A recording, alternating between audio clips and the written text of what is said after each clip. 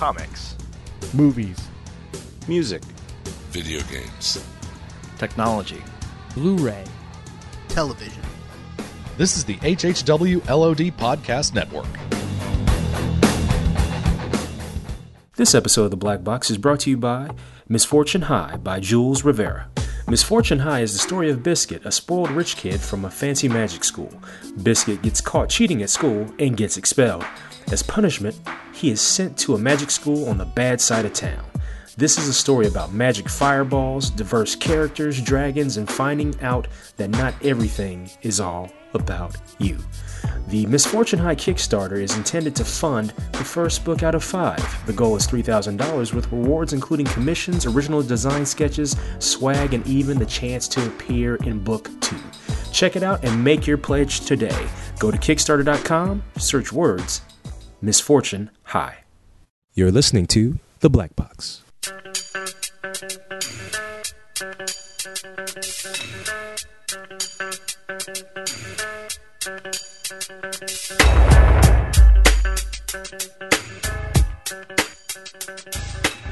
Sylvester Stallone is going to be there on Sunday, and so is Hit Girl, Chloe Grace Moretz. Yes. And they're both taking pictures and signing autographs. Guess how much? $100. Okay, good. Chloe Grace Moretz for an autograph is $75, and for a photo op is $95. Wait a minute. Now, is this just the photo for $95? Just a photo op for $95, yeah. And an autograph will cost you an additional $75. Okay. Sylvester Stallone. You're going to like this. You're going to like this. Because I want to go kick him in his balls. If he has any from all those fucking steroids. Autograph. $395 for him to sign something. Picture. You want a photo op? You want a photo op with me? You want a photo op with me, Sean Pryor? You gotta pay. I don't know what you say, Mick. How much you want to make him pay? All right. $445. $445 for a picture? To take a picture. And $350 for an autograph? $395. Oh, $395. Yeah. You ain't gonna be able to flip that autograph on eBay. Now, how the fuck do you have the balls to call Bruce Willis Gritty or lazy? Wow. I really don't have any words for that. But the thing is, Donnie, what's messed up about that is that there will be people. Oh, I'm sure. And you know what? I this is the 1 year I'm not going to New York ComiConn. I can't do it the whole weekend. Yeah. And I would love to go there Sunday and wait for people in his line and punch them all in the face and take their $495 or whatever the fuck it is. That is ridiculous, dude. That's ridiculous. I talk shit about Mark Hamill charging $100, $150. Yeah. Fucking Hit Girl, just barely out of puberty, talking about give me $75 for an autograph and $100 for a picture. But don't that $75 sound reasonable compared to that $395? No, because I think Sylvester Stallone is senile. Well, isn't it also like it's like some type of company brought him in? It's like courtesy of Celebrity Authentics Presents. Yeah. So I wonder how much of a cut they're getting. That's insane. I mean, more guests to be announced soon. I mean, for that price, for that type of money, you could go get some classic art pages and shit. Oh yeah. You know what I mean? I mean something that like not only you can enjoy, but like say for instance from like a business standpoint, if you ever needed to flip your art, you could probably sell it back and get some value out of it. I want to know how old this picture of Gillian Anderson is, because she's looking fine in this picture. Oh, Gillian Anderson don't age, man. And I don't know, man. That's just a lot of fucking money, dude. That is a lot of money. That's obscene. That is obscene. That is absurd. It's obscene. He should be arrested. But I'm telling you, I'm not even kidding you. He should be. Hulk Hogan's going to be there, brother. I wonder how much he's charging. He'll probably give you free TNA tickets with every autograph. Yeah. They got to do something to fill them seats up, man. No one will be in his line. Oh. He's going to be there Saturday and Sunday. Bully Ray's going to stop by and knock all the shit off his table.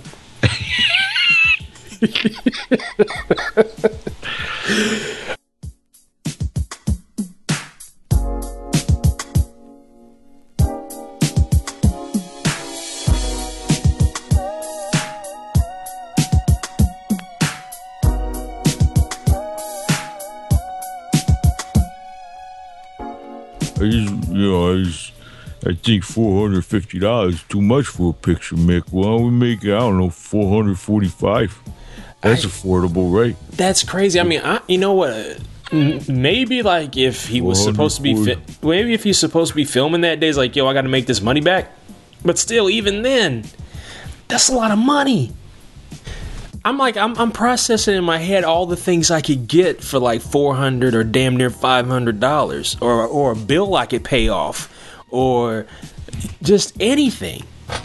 I'm not lying. I'm ashamed of him. I am. I'm ashamed of Stallone. I wonder how much Bruce Willis would have charged. Oh, triple that, definitely. And he'd only been there for 2 hours. He would have been. He would have been there for 75 minutes exactly. From the moment he stepped in the building, not from the moment he sat in his chair, but from the moment he he stepped foot in the building. Jerry Ordway's going to be there. Oh, that's Sunday. Cool. That's cool. Now, not Saturday though. That's weird. Friday and Sunday, but not Saturday. Hey, that show is big, man. Sometimes you need a day off from all that chaos. Yep. Or you could be like Paris Collins at Baltimore ComiConn and just not show up. Hurt my heart. Jose Luis Garcia Lopez, son of a bitch. I got a Jose Luis Garcia Lopez story to share with you, sir. Why are all these people coming and I don't be able to go there? What I do? Now, when you went to New York Comic Con last year, where was Artist Alley located? Was that in the basement? No, it was in its nice own little separate kind of building. I mean, it was attached, but it was in its own nice little. That's where Daryl and I went to hide from all the people. Okay, now, but I mean, on Saturday it was crazy in there too. Okay, but I mean, at least you could kind of move around. I mean, but do people know of it? Do people know to go there? Oh, there's a big old sign that says down this hallway, Artist Alley. Okay, and you go down like this. I would say like a medium-sized kind of hallway, and then poof, it's almost like its own little auditorium. Okay, it was filled with light. It had the ceiling had all glass on the ceiling, like what do they call those, windows? Yeah, and you could see everything, and it was bright and it was beautiful. And JK's wife made muffins. It's true. I hear, you know what? I can feel the saltiness coming through my headphones, and you're not even talking right now, and I can feel it. I've had to shake the Mortons out of my headphones. That's a lot of money for an autograph, man. That's fucking. That's I fucking thought we were dropping that. I'm sorry. That's just fucking with me. It's a lot of money for a fucking autograph. I'm sorry. It's a lot of money for everything. Yes, it is. Fucking dude, that's like 70 25th anniversary GI Joes I could buy, and it didn't even make 70. That is insane. Okay, let's move on. All right, wait 1 second before we go to Baltimore, because I want to find out all about Baltimore, and then I'll tell you about ComiConn from Connecticut as well, because I don't think I talked about it on this show. No, we have not. And but the results are in, sir. I'm going to have a boy. Oh snap! Out there. Oh snap! Okay, so wait a minute. Now, what's that? When is the little one due? Oh shit! February 10th, I believe. Okay. Cool. See, I have to start planning now, Donnie, because if you got a little one on the way, I got to start planning. I got to get some Play School, My First G.I. Joe books. I got to get him like a Run DMC and Houdini onesie. Make sure he's hooked up, man. Like, so from day one, I got to find like a plushie Snake Eyes or something like that. Could give him some plushie ninjas. And plushies, do they have those? I don't know. That's why I'm going to look for them. If not, I'm going to have somebody make one. I'm going to get him set for life. And if anybody out there knows how to pull out wood paneling and put up sheetrock, I would love to have you over my house. And if you're insured, even all the more better. But I only have to take half the shit out of this room now, Sean. Really? Yeah, because it's a boy. I can leave all my sketches up. Oh, you could leave them all up if it was a girl. Yeah, I could, but if it was a girl, my wife would be all over that, and she'd be like, my daughter's not gonna look at this and that and blah blah blah. No, but see, you just have to explain that like art is for everyone. It's for boys and girls. And yes, and I mean, look, I know I'm trying to say that rationally, okay? Mm-hmm. I know the real side of it. Okay? Thank you. I know the real side. I'm just trying to be positive. The real side, be like, yo, you gonna take this shit down, okay? But on the positive side, I'm just saying you could explain that comics. You got some comics over here that the two of you could read together. If she was a girl, go through some Fantastic Four, go through some Spider-Man. You know what I'm saying? Go through some G.I. Joe. Read her the silent issue every night before she goes to bed, and all that cool stuff. Oh, like I told my wife before we found out it was a boy. No matter what it was. I said it's gonna be a geek. That's the bottom line, because if it's a boy or a girl, they're gonna know all about Star Wars and Indiana Jones and G.I. Joe and Spider-Man and Batman and Avengers, X-Men, Teen Titans. Oh yeah, see, then you got to break out all the cartoon box sets and all that stuff. Speaking of box sets, there was something that came in the mail the other day. Now, by the time this recording airs, my birthday will be long gone. Happy birthday, buddy. Well, thank you, brother. I appreciate it. I'm old. No, you're not. That's what old people say. I know. That's why I said I'm old. But I get home from work and I go to the mailbox, and there's a package from Amazon Fulfillment Services with my name on it. First of all, I ain't ordered shit from Amazon in like months because I'm broke. Okay? So I'm like, what is this? I didn't order anything. Did somebody take my credit card and order something and send it to me? This makes no sense. I'm confused. Yeah, that would be the worst criminal ever. Yeah. Yes. Oh, he would just love this. Click. Hey, I hacked in this guy's account. You did? What are you going to do? I'm going to send him a bunch of shit. Oh, he would like that. That's on his wish list. Click. Yeah. So I get in the house, I put the mail down, and I'm looking at this Amazon package in a nice big old envelope, padded. And I'm like, well, it's time to get the scissors because I need to know what the hell is going on here. And so I open it up, and there's no paperwork on the inside. It's just a DVD package, and it is the complete series of Street Sharks on DVD. And let me tell you something. I only saw like 2 or 3 episodes of this cartoon when it first came out in like 94. And even back then I was like, this shit is nuts. And I remember the toys because this was like, we're in the Turtles era. And so everybody thought that they could come up with a Turtles counterpart to compete with TMNT. And like Street Sharks lasted for like 2 or 3 years, and it just didn't, and it just didn't work. It didn't work out. I mean, they still had 40 episodes, but I just remember like watching 1 or 2 episodes. I was like, this is the craziest shit ever. And I never watched the entire series. It was on Netflix for a while. I didn't have time to watch it.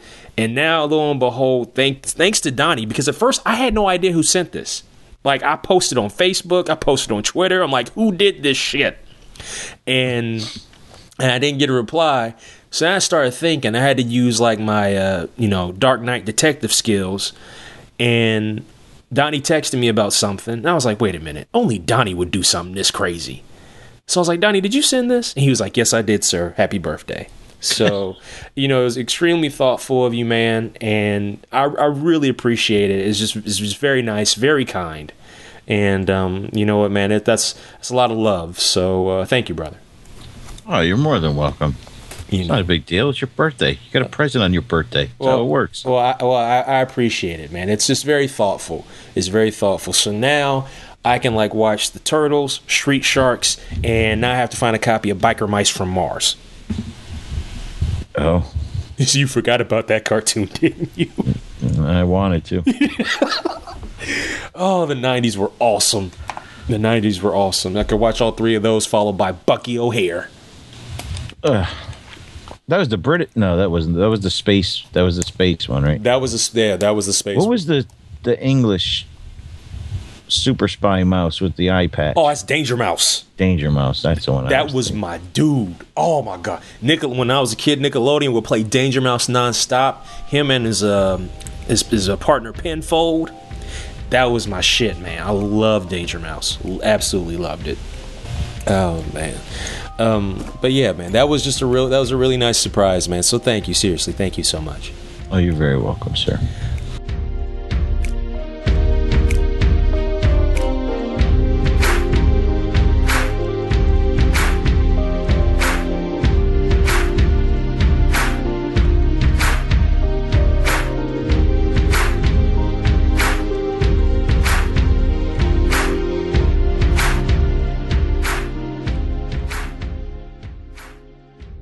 Weeks ago, I went to Baltimore ComiConn, and it was quite the experience. Originally, I was supposed to drive out to the show. I ended up flying out there, flying out to Virginia, or Dulles, the Dulles airport, because I was going to be staying with my good friend and fellow podcaster, art connoisseur, comic book connoisseur, Transformers connoisseur, Chris Campbell of the No Apologies podcast. I stayed with him last year, and he said, hey man, why don't you come on out and stay again? I was like, okay, cool. So family hooked me up with a plane ticket, flew out to Dulles. He came to pick me up. John Carroll was there. He flew in from Memphis, and some other fellow folks, podcasters, Twitter folk, forum folk. We get to Chris Campbell's house. We chill out on ComiConn. Yeah, ComiConn. Yes, we chill out on Friday before ComiConn started. And then myself and Julian Lytle and Hassan and a couple other cats, we went to go pick up the food. ComiConn started when we got back. And there was all types of folks there. And I won't be able to remember everybody, so please don't. Just charge to my head, not my heart. But Jason Wood and David A. Price from 11 O'Clock Comics was there. Daryl Taylor was there. Alan, a.k.a. New Mutant on Twitter, was there. Let's see here. The Star Joe's guys were there. Robert Atkins was there working on a commission. And he's a funny motherfucker, man. Yeah, he's a real good dude. Mean to say Robert Atkins and motherfucker at the same sentence, but he is funny, dude. Yeah, he's a real funny dude. And one of the listeners of the podcast and Strong Action Lab follower, Rock, he was there. Rock gave me an autographed copy of that Spider-Man Black Cat book written by Kevin Smith. Oh yeah. Yeah, I was just like, well, that was out. He just came out of nowhere. I was like, wow. I was like, well, that's awful kind. And Mike Myers and Keith Knutson were there. Yep, they sure were. So there's so many people. Dean Stahl was there with some of his homies. My friend, a new friend I met, Bill. I forget his last name. He is a podcaster, I think, on Comic Book Bears. I think met him.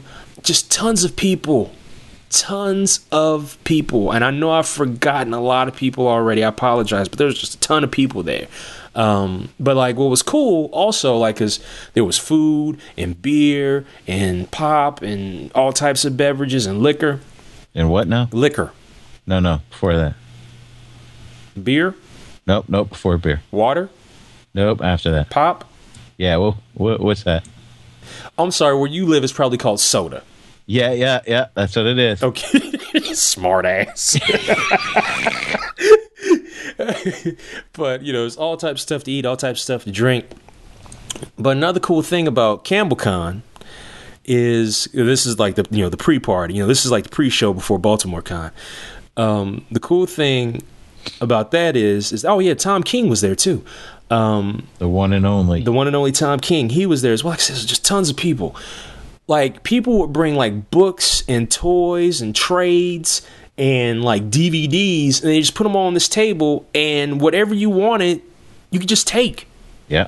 You know, because folks trying to get stuff out the house. It's like, I don't want this anymore. Let me share it with you. And, like, it's not all jukey shit either. I was able to put some things in a suitcase. Some, because I brought a small suitcase. And so, like, I got some trades. I got G.I. Joe Cobra Volumes 2 through 4. Nice. Mega Man Volumes 2 through 3, because I already had Volume 1, and I already had Volume 1 of G.I. Joe Cobra. I got The Activity Volume 1, Supreme Power, the hardcover. I got Activity. That sounds, what is that? It's an image book. It's written by Nathan Edmondson or something like that, or Edmondson, and it has art by Mitch Gerards, or Gerards. I am butchering both of your names, gentlemen. I apologize. Also got, let's see here, Coney Waves. It's a detective book written by Mark Polton. I also got Sonic Genesis, the hardcover for that. Sonic the Hedgehog. It looks really dope. I also got Batman Planetary hardcover. Nice. And I also got a Booker T action figure and I think it's Bobby Lashley action figure. Tell me you did not say you have a Booker T. Yes, I do. John brought them for me.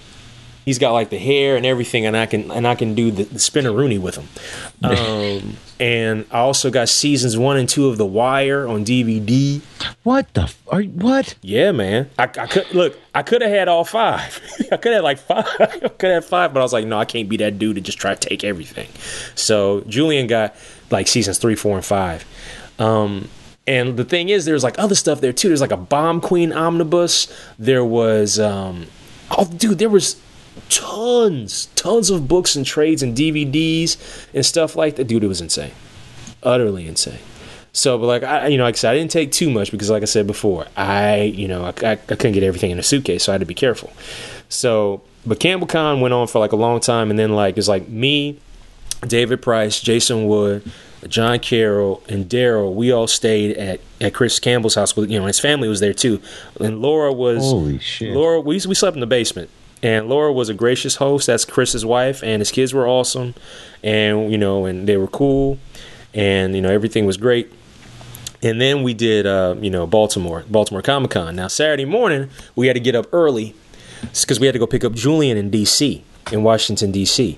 So we did this last year, and there was no problem. Cut through Washington D.C., pick up Julian, boom, drove out to Baltimore. Well, this year is a little different. We start driving, and we get to Washington D.C. and there are all these police barricades everywhere. Oh, boy. And we're like, what the fuck is going on? Because there's nothing in the news or anything like that. So we had to like literally drive around Washington, D.C. to get to where we needed to get to pick up Julian. I mean, do this to the point where we were certain spots of Washington, D.C. They had like these retractable walls that would like come up and come down. It's like some movie shit. And I'm like, what the hell is going on? So then we finally got to Julian and we got out to the show. We still got there on time. And I was helping at the Action Lab booth, and with fellow Action Labbers like Chad Ciccone and artist Carl Yonder of Pirate Eye, and we had like our big Action Lab booth, and we had a booth on the side for Vamplets. And it was a busy weekend all weekend for Action Lab. And, cool. We sold a lot of stuff, and we had signing events that weekend, like artist Bill McKay of Night of the 80s Undead got to do a signing. Jeremy Dell from Skyward, he did a couple of signings. Carl Yonder from Pirate Eye did signings. And I spent a majority of that weekend, I had to be the professional, because we had a lot of creators who created books for Action Lab and Action Lab Danger Zone at that convention. So I was stopping by tables, checking on people, seeing how they're doing, letting them know what's going on, if there's anything they needed. And then there were some people I didn't even know that were at the show that have books coming through, in the future from Action Lab and Action Lab Danger Zone. They introduced themselves to me. And, nice people, just absolutely wonderful people. I had a checklist, and I talked to tons of people. And, for some personal projects, I talked with some other folks about some stuff I'm trying to kick off in, mid to late 2014. And it was awesome. Also we did a signing with Brockton McKinney, the creator of M Theory for Action Lab Danger Zone. So it was really cool. And Also got to meet some creators. Also got to meet colorist Laura Martin. She colors like a lot of the some of the Marvel books, and she does just a fantastic job. I got to talk with her for a while, and she was incredible. I got to talk with inker Jonathan Glapian. He does like a lot of inks for the Bat books, and he's just an incredible inker. I got to talk with him for a while. He's an incredibly nice guy. He had some prints and some other stuff. I mean, just talk with just tons of people, and it was just a really great weekend. I mean, like the thing that hurt me was that I wanted to meet Paris Collins because I was a big fan of his of the run he did on Blue Beetle, right? Back in like the late 80s, early 90s. Yep. And he's supposed to be there. Wasn't there all weekend. Oh, that sucks. Yeah. But, and I know like I'm sure I'm forgetting like a ton of things. I'm just trying to give you the the short of it. The highlight of the whole weekend was Jose Luis Garcia Lopez was there. Mm-hmm. And he had a booth and he was doing signings and he'd do sketches. Just, everybody's like, oh, he's an incredibly nice guy. And that weekend at Baltimore ComiConn, I didn't have like a lot of money to spend on books and stuff or sketches. Although I did get a cool G.I. Joe blowtorch sketch by my homegirl, Tressa Bowling. Everybody was talking about it. It's awesome. And you have to put that up. I want to see it. Oh yeah, I'm gonna have to scan it so I can show it to the peoples. They also had at Baltimore ComiConn. They had a Usagi Yojimbo yearbook, and it has like Usagi Yojimbo. It's a hardcover. It has all these Usagi Yojimbo pinups by famous artists. It's beautiful. It was only $20, so I said, okay, I'm going to get one of these this weekend. So before the show ended, I got one and I brought it back to my table. And John Carroll comes over and he says, hey, Jose Luis Garcia Lopez's table is now open.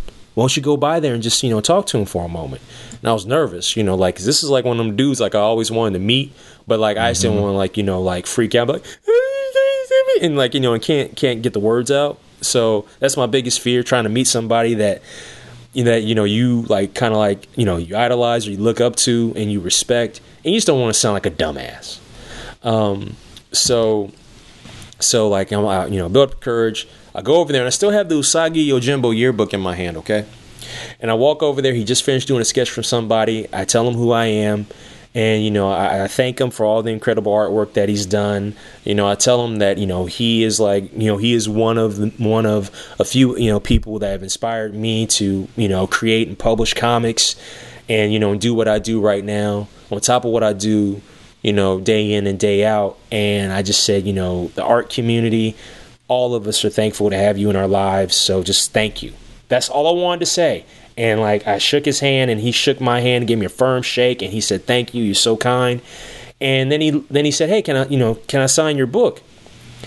And there were 2 or 3 people behind me. And I was like, huh? I had the Usagi Yojimbo book in my hand. I wasn't thinking about it. And like the 2 or 3 guys behind me in line was like, yeah, he did a piece in that book. And I was like, for real? And they both said, like 2 or 3 people behind me both said in unison, page 11. And so page 11, super fan. Yeah, exactly. Yeah. Exactly. And so I open up, and there it is. And I'm like, how much do I, and like he's about to sign. I was like, how much? And he was like, no. It's free. Don't worry about it. And he signed it. And like, why was he charging for autographs? I don't know. No, I don't know. I doubt it. He's such a nice guy. I doubt it. But he had a person helping him run the table. So right. Normally when you got somebody there helping you run the table, there's a cost involved. So he wasn't all like Neil Adams crazy. No. That's a one of a kind. Cost you like fucking $20 just to walk by him. Yeah, you look at me, you give me a glance. That's $2, kid. It's $5. But no. But like, he was like, no, it's nothing. Don't worry about it. And he signed it and he gave it back to me. And like these other 2 or 3 people behind me was like, yeah, if you get everybody else in that book to like autograph your book, you get like lithographs from the show. And I was like, I don't need anybody else's autograph. This is the only autograph I need. This is my Christmas right here. And like, Mr. Lopez just smiled. I told him thank you again, and I walked away. And I literally sat back in my chair back at the booth, and I was like shaking. Never got the chance to meet Jack Kirby. Never got the chance to meet Dwayne McDuffie. But getting to meet Jose Luis Garcia Lopez and for him to sign this book, I'll never forget that. You know what I mean? Mm-hmm. And like that surpasses like my Stern Money moments. Right. You know, it just really means a lot to me. And that was like the highlight of the weekend. Oh, other thing, at Tom King's table, it was on a Sunday, but it's like around 1:00, and like, you know, some people that we were hanging out with over the weekend, they're about to go home, they're about to leave early so they can get back home in a good time. And Daryl is sitting at Tom King's table, and he keeps telling everybody he's Tom King. Yeah, that's his thing. Yes, and there's pictures of him. I forgot what con it was, where he's at Jamal Eighel's table, and people actually mistook him for Jamal Eichel. That's fucked up. And he just went with it. That's real fucked up. But so they were taking pictures. Like, there's people all around the table. They were taking pictures, and it was like Chris Campbell, Daryl Taylor, Mike Myers, Keith Knutson, and a couple other podcasters and stuff. He's like, Shawn, get in on the picture. So I get in on the picture, and then like Jason Wood and David A. Price roll up because they're about to go, and then they're like, you know, so everybody's, you know, hugging and saying goodbye. It's good seeing everybody. And then I looked around, just like at Tom's table, and I was looking around. I was like, at this section, I was like, this is a fucking podcast alley right now, because you had in one group DC Noise, No Apologies, Black Box, Star Joe's, 11 O'Clock Comics, and like 2 or 3 other podcasts in one section. And we all know each other, you know, through podcasting, through like the forum stuff, like back in the early CGS days and stuff like that. And it's just like, it's kind of amazing, and it was so cool. But yeah, it was a wonderful weekend. I really liked that show. It's moving to 3 days next year. I don't know if I'm going to be able to go next year, but I was glad I went this year.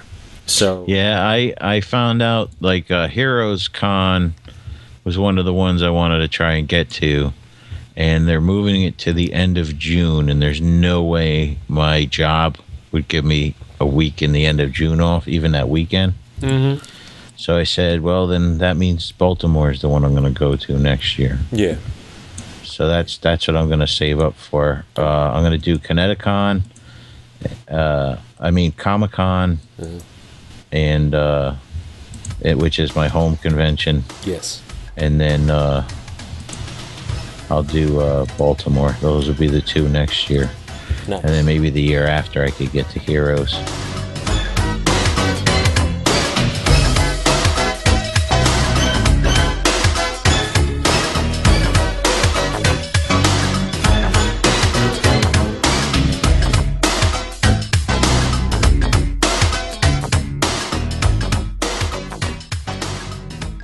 I need to know about ComiConn.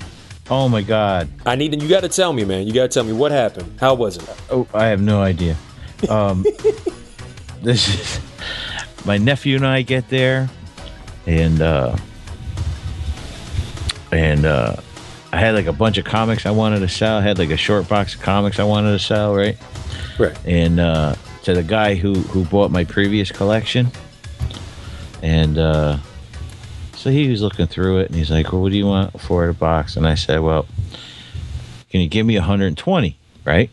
Yes. So he goes, well, I said, look, why don't you give me half in cash and give me half in credit on your booth? And he goes, yeah, I can do that. He didn't know, Donnie. He didn't know. You probably cleaned up, didn't you? Oh, I know I did. Because, you know, this is how confident I was. I looked at my nephew. I said, Devon, come here. He goes, what? I said, here's $60. Go have fun. I gave him the cash. And I just sat at that booth. And let me tell you something, man. My nephew's 13. He's coming a little scammer. Because he was pulling the shit on me. I used to pull on my uncles and shit. And where, like, it was insane. They sold 10 times as many tickets as they did last year just in pre-sales alone. Oh, my. The line was wrapped around the Trumbull Marriott Hotel from the time it opened at 10:30 or 10 o'clock in the morning all the way until we left. And it was open till 8 o'clock at night. And we left early. I had to take my nephew to a birthday party, and then we went to Steve from Alter Ego's podcast. We went to his house, and he made steaks on the grill and some beers. But anyway, I didn't meet a fucking creator at this show.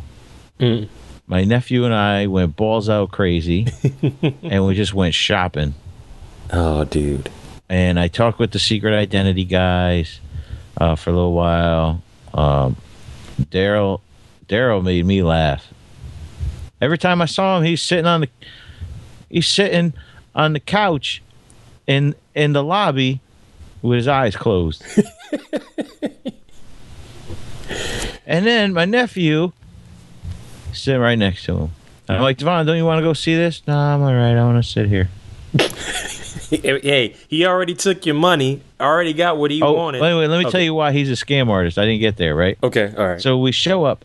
Dude, this place, we showed up at 9:30 because I was going to meet this guy a little early. Yes. Or no, 9 o'clock. I'm sorry. It was an hour before the damn thing opened, right?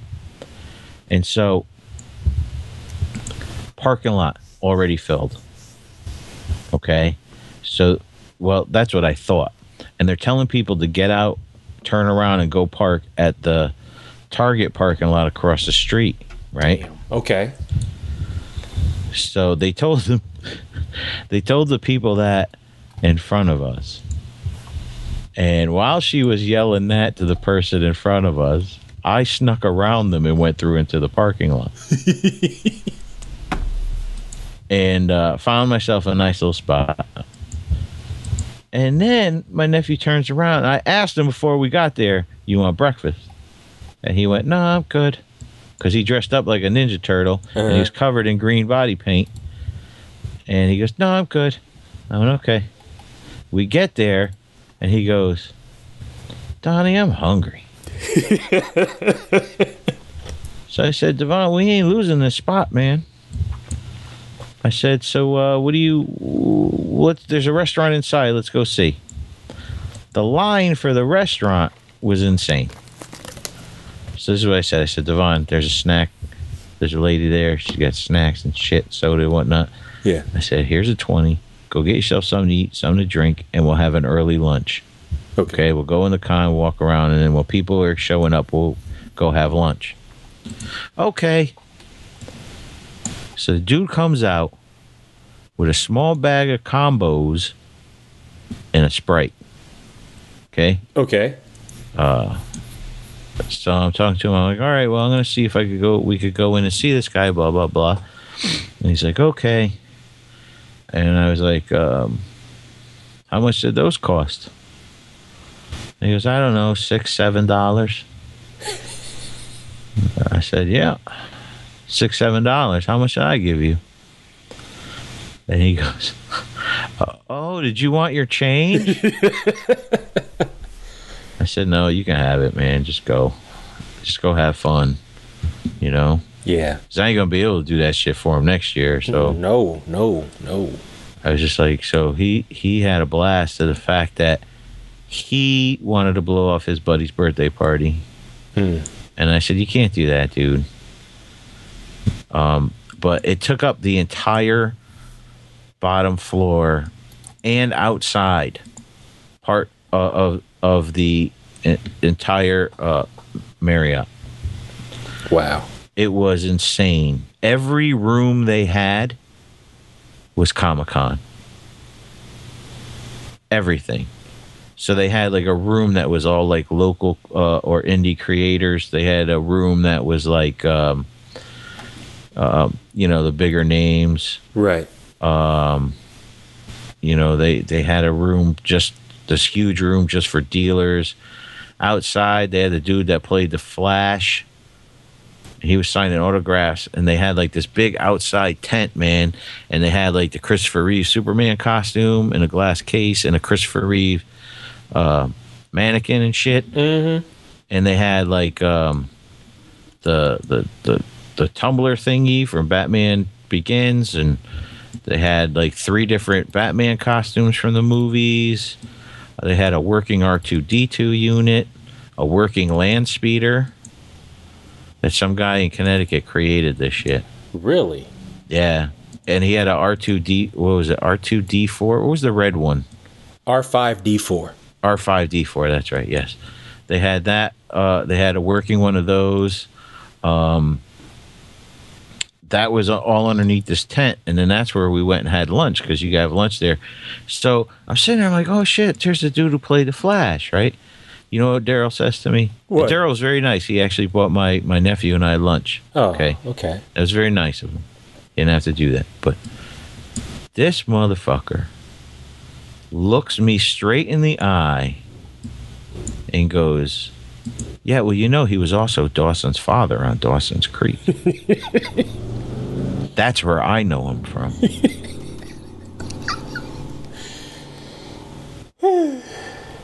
And I just went, what? What'd you say? And he goes, yeah, he played Dawson's father on Now I'm thinking he's breaking my balls, right? He's just saying something about his stories just to get under my skin, right? No. So I just whip out the iPhone. I'm on IMDb, and I'm looking up John Wesley Shipp. Son of a bitch. Dawson's father. You know Daryl know about them shows, man. You know he know about them shows like the Gilmore Girls and the canceled Secret Circle and and the Nashville.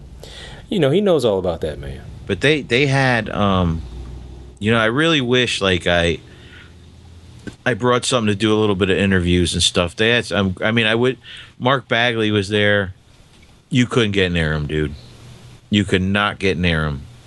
Him and Ron Garney were next to each other, and their lines were just, outrageous. I left my Craven's Last Hunt hardcover home. Oh, man, I wanted J.M. DeMatteis to sign it for me, and I forgot it. Oh. A buddy of mine got a Kilowog sketch from Joe Staten. Ooh. Shit. Let me tell you something, dude. That guy is a legend. And his prices were not bad at all. Oh, no. Go ahead. A full sketch, inked, was like $85. Are you serious? Yeah, and if you got an Archie or Scooby-Doo character, because he's worked with both of those properties for years, it was like $40. Wow. Any Archie or Scooby-Doo character you wanted. Larry Kenney was there, the guy who did the voice for Lion-O, and he also did the Count Chocula cereal characters as well. But there was like a bunch of dudes there, and I would have liked to have maybe sat down and talked with people. And let me tell you something, dude. In all seriousness, 3:30, I was so happy I had to take my nephew to that party. Alan showed up, New Mutant. Okay. I think he walked around the front of the con and was like, okay, let's go to Steve's house for some steaks. Because it was that crowded. It was that crowded. And next year they're going to make it I was talking to the guy who one of the guys who runs it, and he said that they're really thinking about making it two, if not two, it definitely is going to be two. They're actually playing around with 3 days next year. Really? Yeah. Damn. So if it does and you want to come up, it'll be crowded, but my couch is always open to you, buddy.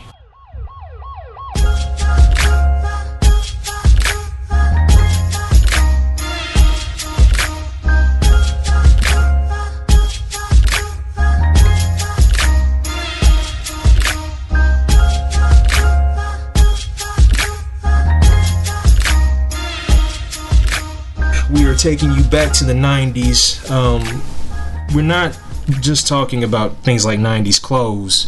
as one of our esteemed guests showed us today with his classic Bugle Boy jacket with all the team numbers and the Indian feathers on the Bugle Boy logo. Native American. I'm sorry. If anyone should get that right, it should be you. The Native American feathers on the Bugle Boy jacket. But we are here to talk about 90s toys. We are all children of the 80s and 90s, and some of the craziest toys came from that period of time in the 90s, though, and we are here to discuss those. I got a round table of guests. The first guest you have heard on the Black Box before. She is one of the hosts of the Boku podcast. She is the artist and creator of Draculama, the llama that kills all the drama. Ladies and gentlemen, Tressa Bowling. What's up? I'm good. How you doing? Good. Good. It's kind of weird because the microphone that I use for the podcast is like one of these mics you just put out there, so nobody's wearing headphones. So it's kind of like odd for people. It's like trying to get used to it. But also, on the show, you also heard this gentleman on the Black Box before when we had the Lexington ComiConn episode. He is a man who knows 90s clothing. He still has a Malcolm X baseball cap, the leather edition, in his closet, and a pair of Z Cavariccis. Ladies and gentlemen, Justin Stewart. With a matching medallion. I should also let you know. Oh, with Africa on it? Well, it's got the X on one side, then you flip it, and it's got the Africa. I need you to bring that to a convention, so when you're sketching, I need you to wear that medallion while you're sketching. I really need you to do that. Okay, we can do that. Okay, all right, cool. Because if you do that, yeah. I will find my Cross Colors hoodie. Okay, I will find it.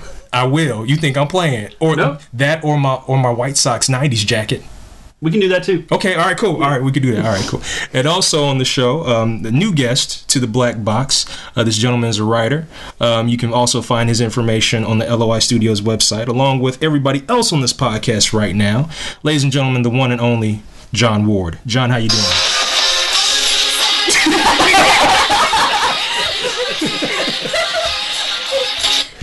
I'm doing good. Thanks for having me. Okay, seeing that no one can see that. Let me explain what just happened. John just introduced himself like a WWE wrestler. He just had music. He had stage music, and like streamers just flew out from the sky, and he just posed. Yeah. I don't know what just happened. Well, this is my first time here. I just wanted to like up it up. Right. Up it up. Nice. That's a phrase, right? Up it up. Yeah. Sure. Okay.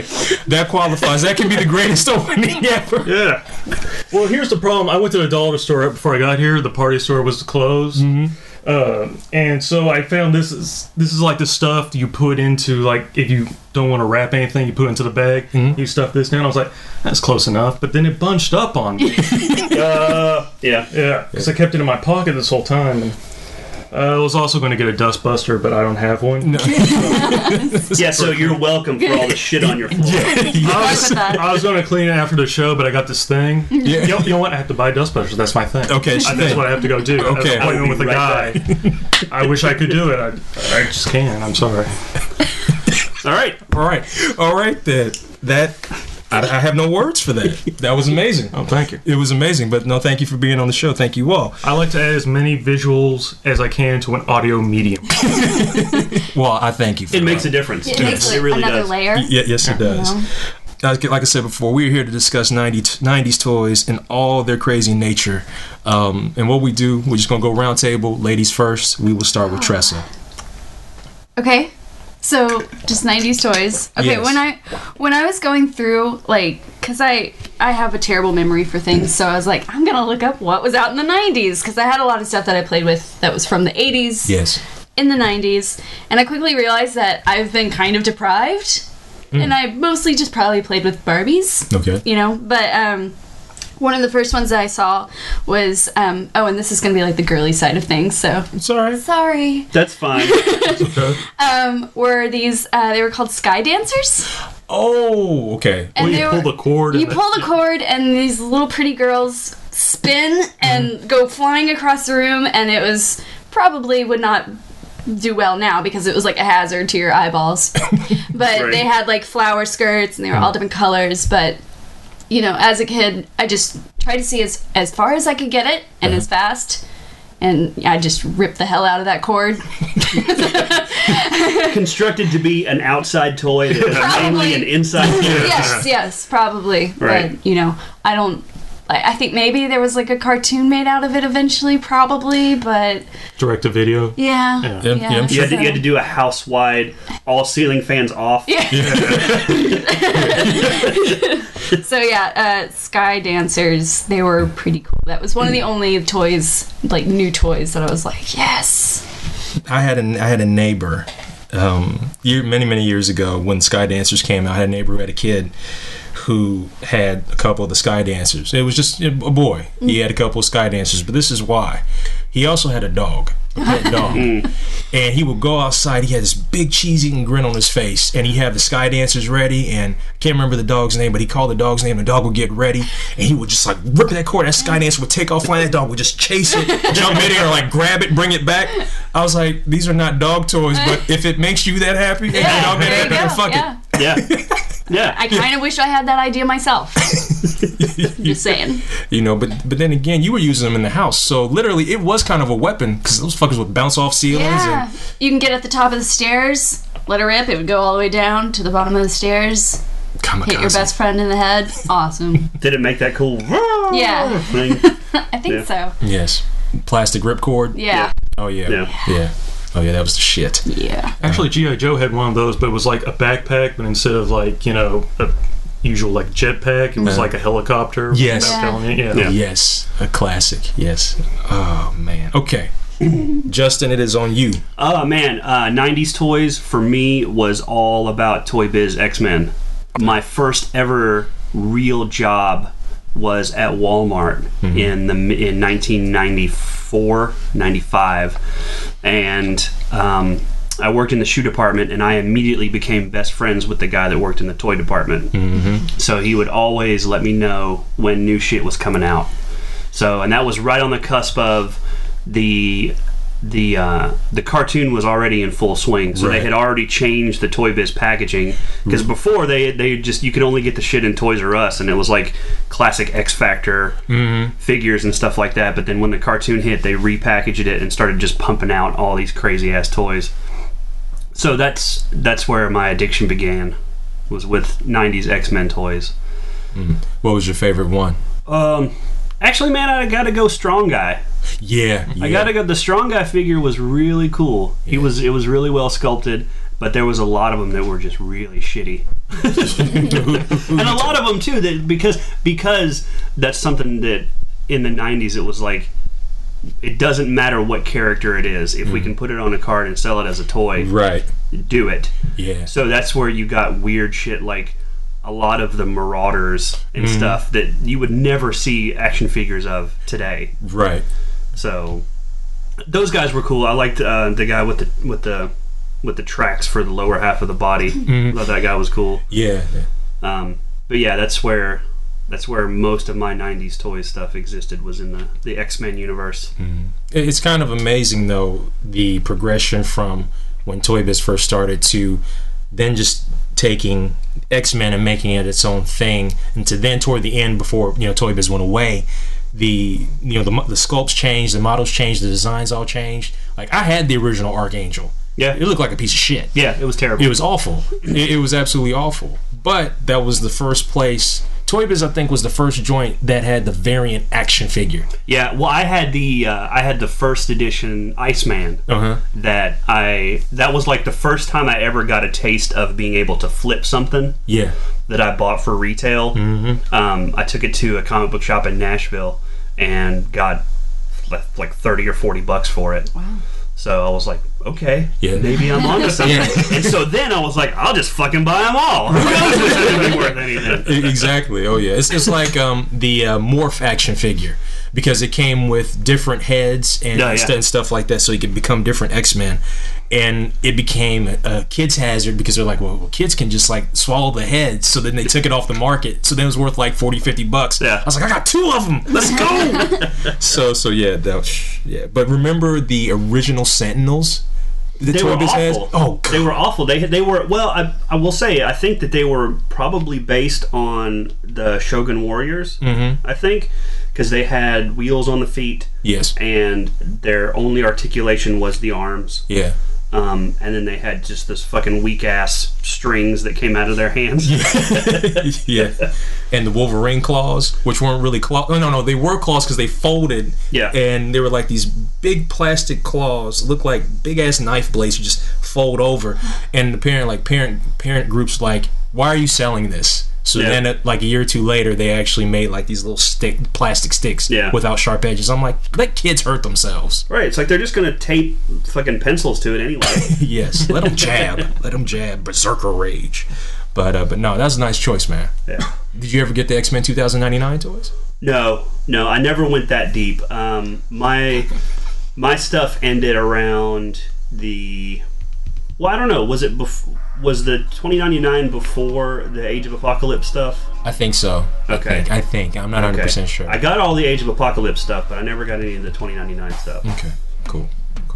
If I remember, for like 5 years, I could see that on clearance. I was like, I'll get one of them one day. I just need to read the series.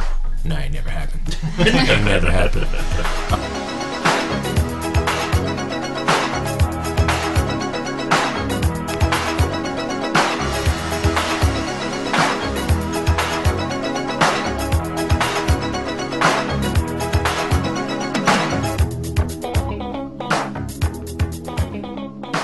John, it's your turn. What do you have? Oh, it's kind of like Justin's. It was the Marvel superhero line.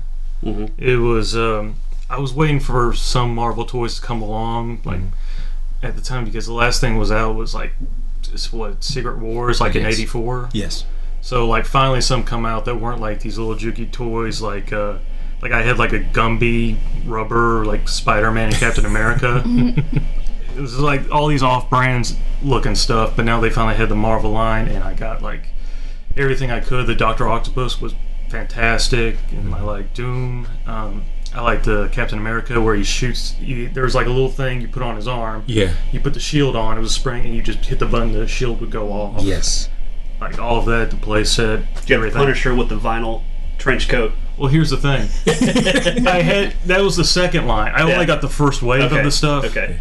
And I remember, like, by that time the second wave came out, I was kind of out of toys and everything, which is why I have a very limited list. But, like, I remember seeing all the other stuff, like, I was kicking myself, like, oh, man, it's Punisher, but with a trench coat.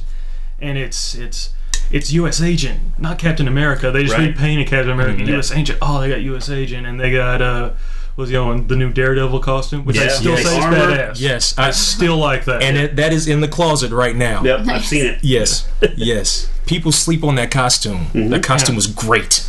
I mean, the original, the one we have now, the red one, is like iconic, and it's very simple, but it just works. There was a whole time in the 90s everyone was getting armor, which, when you think about it, kind of makes sense. That you would go out like, oh, that's stupid, he's wearing a bulletproof costume. Why is that stupid? Why? It kind of makes the most sense. Yes. And that's what frustrated me when I saw there was a Batman vs. Predator. There were several crossovers, but the first one, he's like, I'm going to take down Predator. He's got this armor now. He's got like super strength. He's got like, why don't you wear that all the time? At least if you have a Batmobile, you keep it in the trunk, just in case you need it.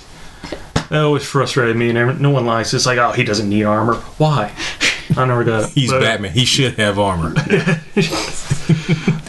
was the line I was big into. But like I said, when the second wave came out, like I was kind of out of it by then. No, that's cool, man. I mean, think about it.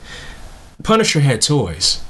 Yeah. Punisher had toys. A character that kids should not familiarize themselves with. And a Punisher van. And yes, the Punisher van with the big ass Punisher logo on it. With the Punisher on it. Yeah, because you want him. Everyone to know. Yeah. Hey, here comes the Punisher. And also, Punisher had another action figure that was the talking one. Yeah. And it was like, your days are numbered, and then it said some other phrase. Was it and like then the was backpack? Just, it had the backpack on it, and then the last one was just sound effects of machine gun fire. Well, I had the Venom that also had the backpack. Yeah. And it was like constantly, I'm going to eat your brain. Yeah. It's like, this was a toy for children. I didn't really need the voice feature. The actual figure of Venom looked really badass, but it was like, I'm gonna eat your brains. Like, wow, Yeah. that's great. Oh no, I will take it back. One of my favorite toys from the 90s was the Venom that had the tongue that was on the back, that its tongue flicked out, and it had the symbiote extra piece of plastic that came with it. Oh yeah.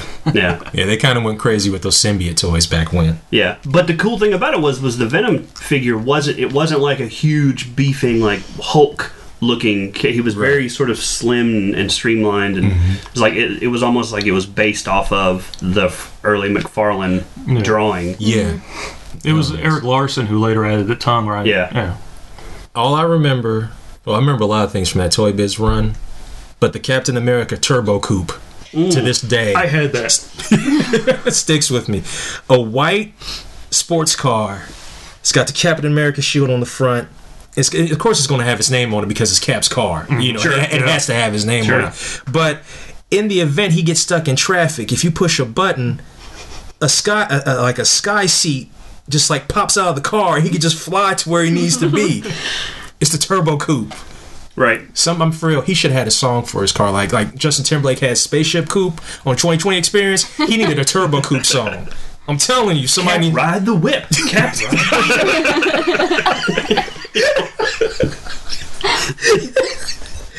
Oh shit! Okay. And also, it's like, why would you need a car if you have a fucking flying device? Right. You know. No, better yet, the motherfuckers always borrowing the Quinjet anyway. Sure. You know, like, yo, driver said he bought us for 15 minutes. I got to go to the convenience store. It makes me wonder if there was some sort of like warehouse of cars that were left over from the 70s and 80s, and they're like, look, just cut the top off of that shit, put this thing in there, paint it white, right? You know, it only costs us 10 cents per one. We sell them for 20. We're geniuses, right? They're still making toys though that have things attached to them that make no sense. Mm-hmm. You know, that weren't in the movie, aren't in the TV show. Oh yeah, you know. Oh yeah. But see, that gives additional things to a child's imagination. Yeah. You know what I mean? So then when they don't see it in the cartoon, like, why didn't they use that disruptor ray that they got? I got it right here. Yeah, use that. You don't need no ultimate nullifier. Just give them the big ass gun. It's right here. It's right here. Yeah. Toy Biz ruled the 90s, and I'm for my choice is also Toy Biz, but it's not the one that's sitting right here. That's the second go around. Mine is the Spider-Man Toy Biz line. Okay. Reason why? One reason. They came out with the fucking Spider-Man armor Spider-Man. Yeah. Yep. That was to me that was like the greatest toy ever, because I remember when I went to the comic book store in the 90s, I was just like looking, and like they had that, it was like Web Spider-Man, I think, and he was like, you know, flinging his spider webs, and he had the spider arms, like introducing the spider armor. I was like, what is this? Yeah. I need Designed this. and drawn by Alex Saviuk. Yes. Yeah, I was like, I need this in my life. Yeah. I grabbed 2 copies. Because it was that foil cover. Yes. I grabbed 2 copies. I was like, okay, I'm put this one away. I'm reading the hell out of this one. And then the spider armor disappeared, and after a couple issues. No, it was a one and done. It ended at that issue. Yeah. Oh, okay. Yeah. So, but it hurt my heart, and then I just remembered because it was gone. Now, like at that time, I was working at Toys R Us. Like a couple years later, I was working at Toys R Us because that issue had already passed. I was working at Toys R Us. They had all the Spider-Man toys because they had Spider-Man and all these other figures that we'll talk about later. And I look, and I'm just going through. Oh, look at Peter Parker. I need that one. Oh, look, okay, a Scorpion. That's kind of cool. Battle Armor Spider-Man. Boy, I took that off the shelf. I ran and like hit it in the back. Then when like right before work was over, I was like, boop. That's when like it was like $4.99. Yeah. Oh God, what that was great pricing. Yeah. And I was just gleeful. But like they had Hobgoblin. They had literally every Spider-Man figure.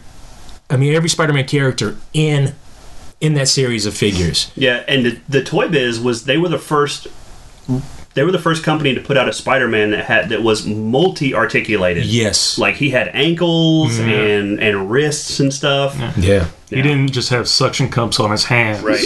Right. Yes. So it was pretty major for me. That was just like amazing. Right. Just and it was a 3 3/4 inch. Yeah. That was multi-articulated that no one had done before. Oh yeah. So it was just. They were drunk with power. Oh yeah.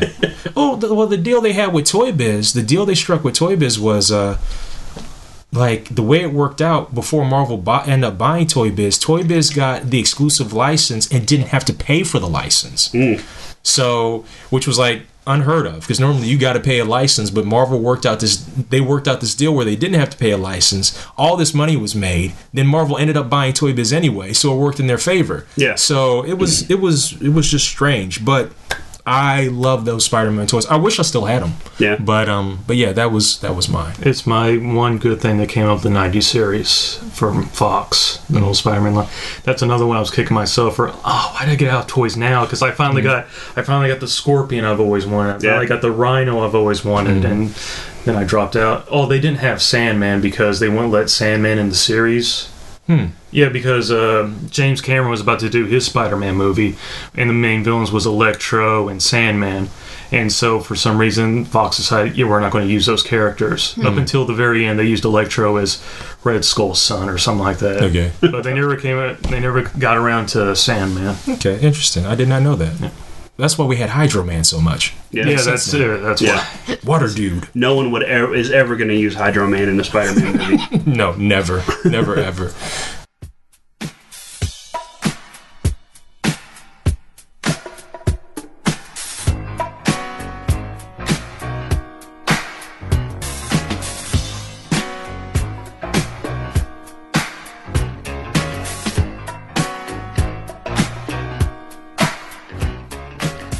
Probably one of the weirdest and one of the most vivid memories I have of toys from the 90s. Okay, so a movie came out in 1991 called Robin Hood, Prince of Thieves. And I went to the store that I went to the most growing up. Well, we had Children's Palace. Yes. And we also had Toys R Us, but Children's Palace was like the end all to be all. But then the mall that was nearest me had a KB Toys.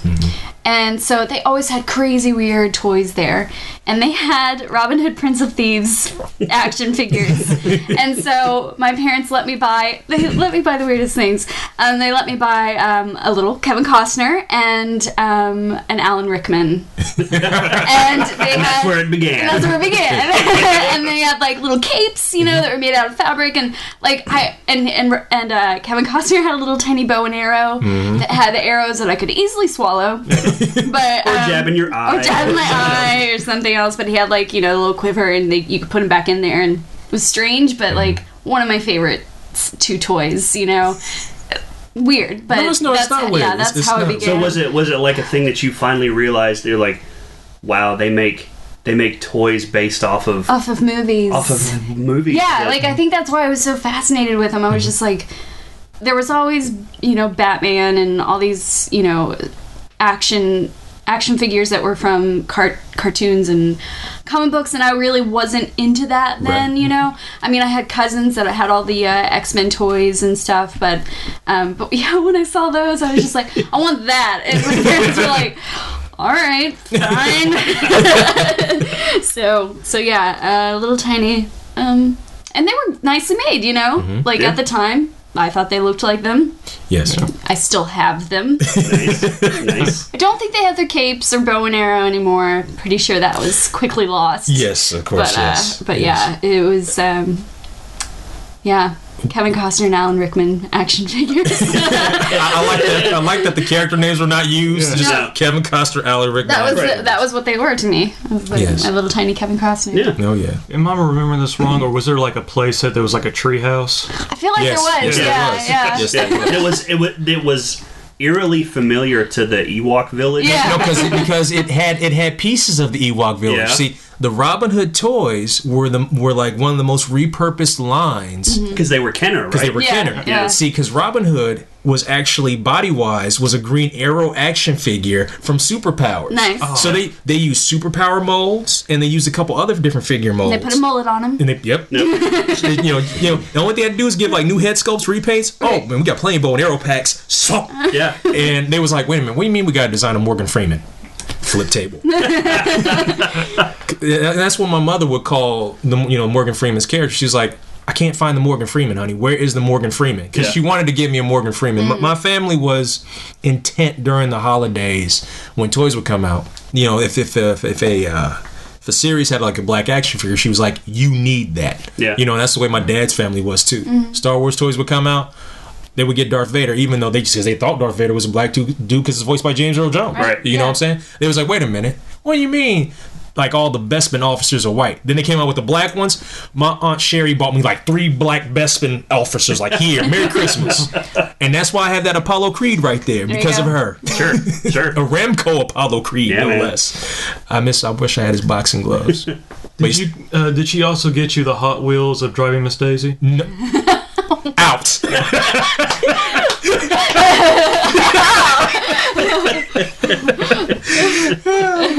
But no, you're right though. It is kind of amazing if you think about it. Like the number of movies that actually spawn toys, and like all that's due to Star Wars, which is canon, which then for majority of the time did almost all the majority of the movie toys. Yeah. Didn't they do Jurassic Park? I think so. I think so. Well, it makes more sense. I mean, to me, like looking back on it, it doesn't make any sense to make toys out of Robin Hood, Prince of Thieves, because it wasn't necessarily like a movie for kids, even though I loved it. PG-13, right? Yeah. But like, Star Wars, that makes sense. Jurassic Park, that makes sense. But yeah, like. Well, if you go back to the 80s, there was a RoboCop, there was a Rambo. Mm-hmm. I think like once the movies come out that aren't for kids, once they get onto basic cable and they edit it down and you're allowed to watch it, like that's when I'm starting to get into this now. Yeah. Oh yeah, definitely. I mean, hell, I got like 6 volumes of the Rambo cartoon on my shelf because it's that batshit insane. Yeah. Those action figures were good. Not to get into the 80s, but those were. Those were good. Although, was the brother's name Turbo? Oh yeah. God, jeez, damn it. He's a scientist and a fighter of freedom. Right. Action scientist, man. He had a helmet that shot missiles. And he was voiced by Uncle Phil. Good for him. I think it was Uncle Phil from Fresh Prince that voiced him. Yeah. I think so.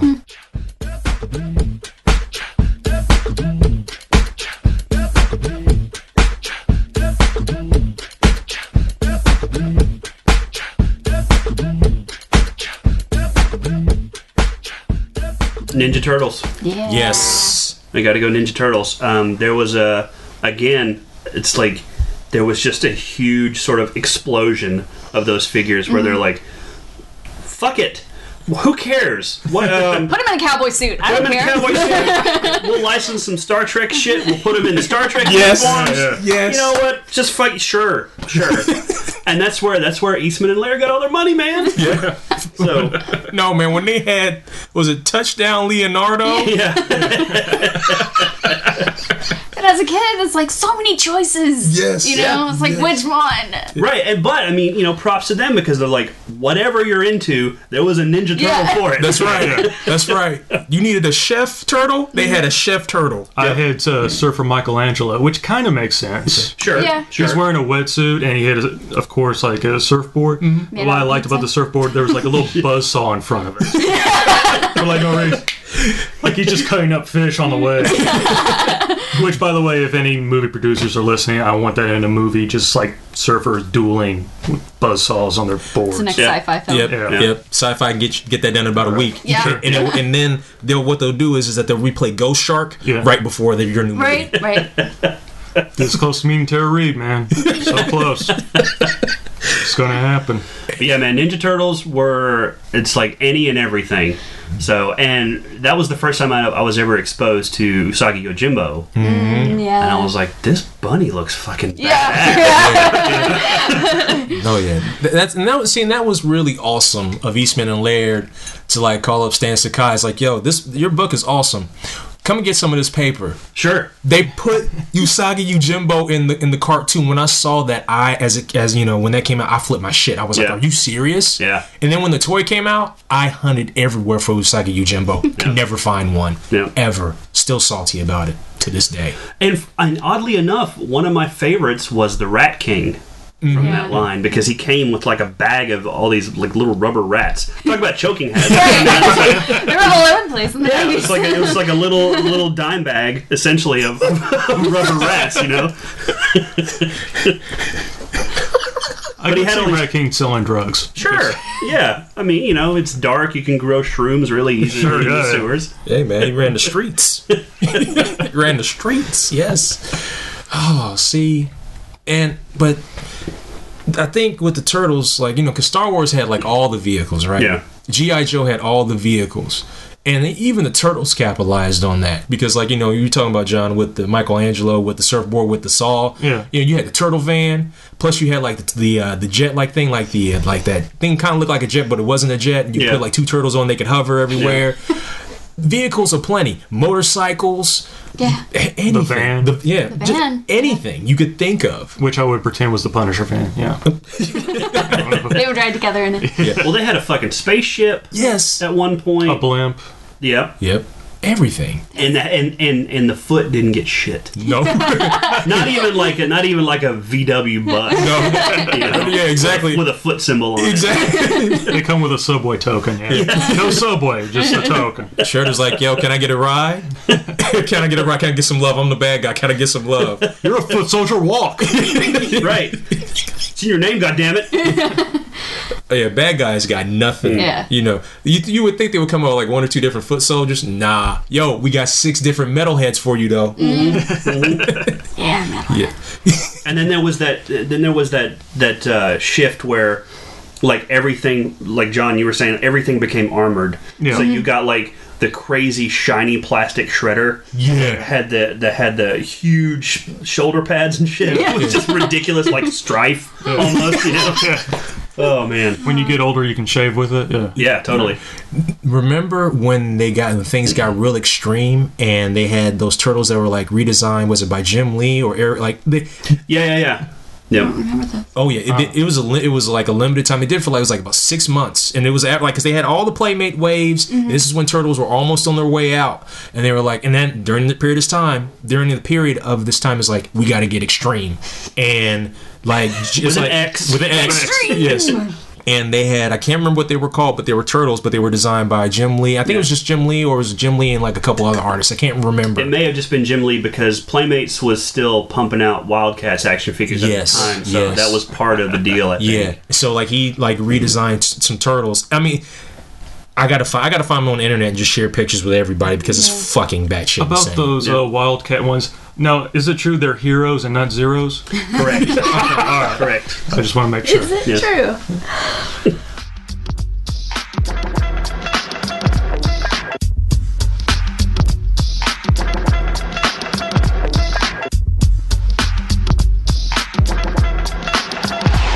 Actually, this one just reminded me when you talked about Playmates. I like the Dick Tracy line of action figures. Yeah. I thought those were really good.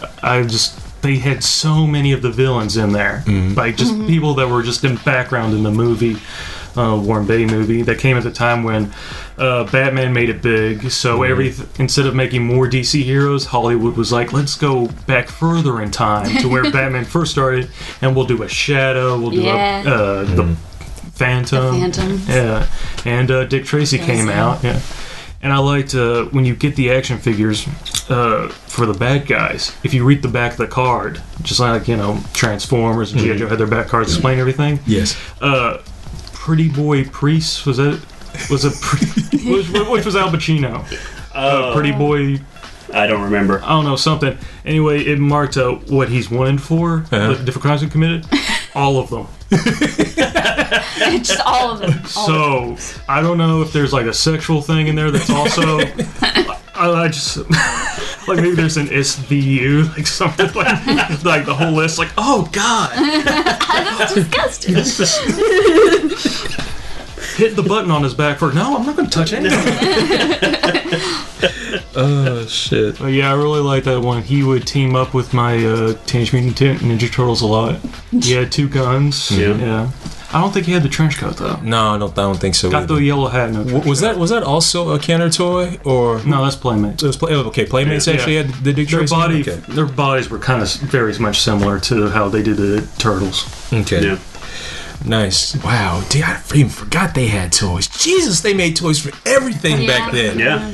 It's insane. The Dick Tracy was the first midnight movie I ever went to. Really? And it's when I was living in Florida, and it for whatever reason, like, it was a big deal. And when you bought your ticket was a T-shirt that had a picture essentially of a movie ticket with the movie poster of Dick Tracy, and then underneath it was stamped the day and date of the release. What? And like, you could only get into the theater if you had the T-shirt on.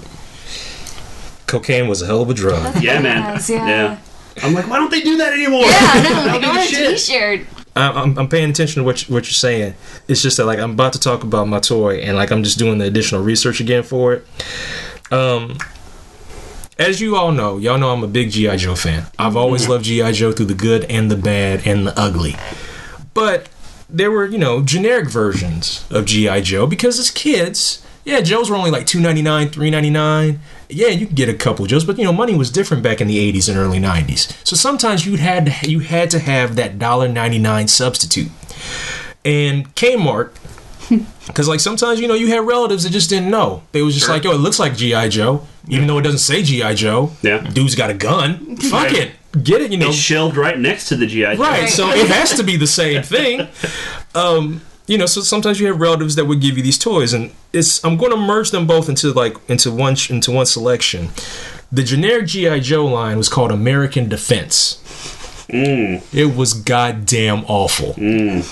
But that's Was it one of those types of figures that when you open the package, the plastic felt wet? Yes. Like the plastic was so shitty, it felt kind of slimy. Yeah, it kind of did. No lie.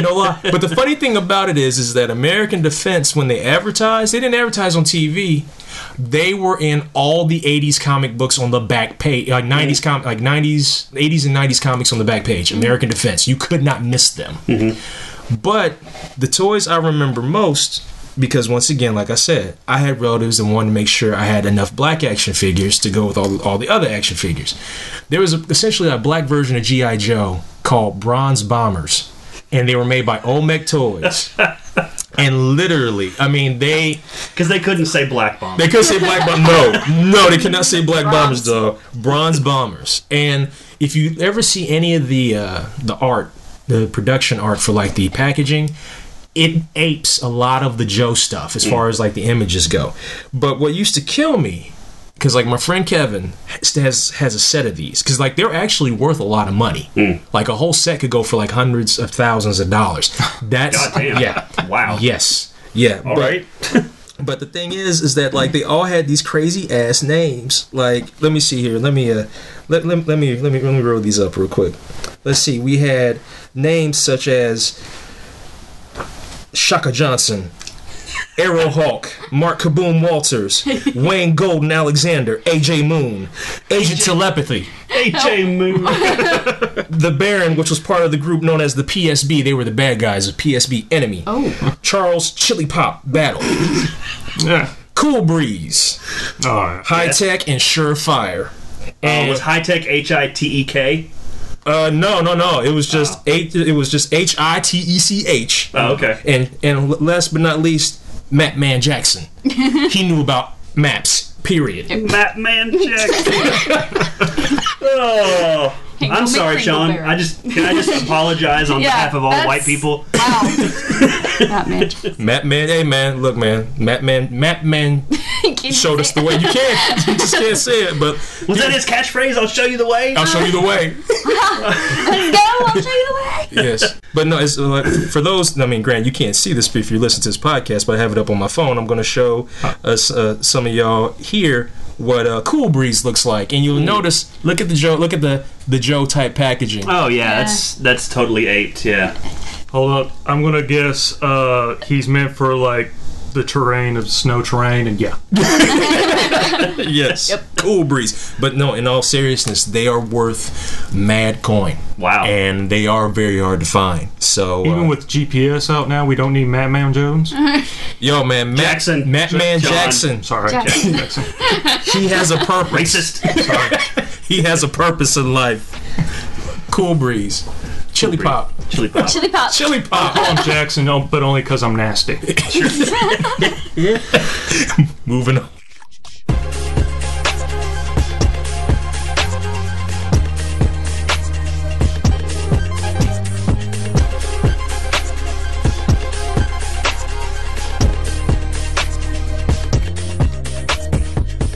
Okay, as a kid, I was obsessed with the toys that McDonald's would put out. Okay, because I didn't get to go to the toy store very often, and so if there was a cool line of McDonald's toys, which there were more often than not, like they are now, But the I don't know if you guys remember the McDino changeables, Oh yeah. Yes. where it was like, you know, you'd have like French fry box and like I think there was like a pancake box, but they were like Transformers, but they would change from food products to dinosaurs. I remember I had the Big Mac box. Yeah. That was a thing, yeah. Yes. Oh my god, like, I don't know. Like, they did that a lot back then, where they took their products and they would change into something else. Yes. They were like, yo, we can't afford this Transformers license. Yeah. Let's make our own. Yeah, they were, I mean, they improvised. Now it's just they get licensing for stupid things, you know, movies that come out, or, you know, I don't know. But, like, they just kind of, they were different from everything else, and I could get it with a Happy Meal. So sure. I had McDino changeables. McDino changeables. At least Wendy's shelled out the money for GoBots. Right. They at No. least paid, McDonald's was a like, licensing. fuck that. Yeah. And the Yeah. Jetsons movie. That's the only way I remember there was an actual Jetsons movie. No. Well, and also with with the McDino changeables, since they looked like food products, I could also use them for other things, like with Barbie. Yeah. You know, if she wanted to go to McDonald's She had this big and ass have box. some like really big ass box compared to her body, you know, it worked. Binge eating Barbie. Right, that was the first like eats her like carrots Biggie away. size almost. Yeah. You know. So She would not share her food with Ken at all. Like, No. this is mine. Go get your own. I heard you was out with Skipper last night anyway. Go get your own damn food. but and poor parents, I mean, I remember making them take me there every week to get the next one. Because, I mean, now it's kind of a toss-up what they throw at you. Yeah. But back then, they had a schedule, and you knew that the next week would be the next toy. And I didn't even care about the food. I was like, I just want the toy. That's all I want. And I that remember... that was before you could just buy the toy. Yeah. You had to buy the Happy Meal. Absolutely, yeah. And then they had, like Cabbage Patch dolls that were dressed up like in different outfits. I remember I went and got all of them. So I went nuts trying to get all of the Muppet Babies. yes, I honestly did, yeah. yes, Kermit with the skateboard. yeah. Gonzo with the tricycle. Yes, Miss Piggy with the car. I have those still. Yeah. I have them somewhere.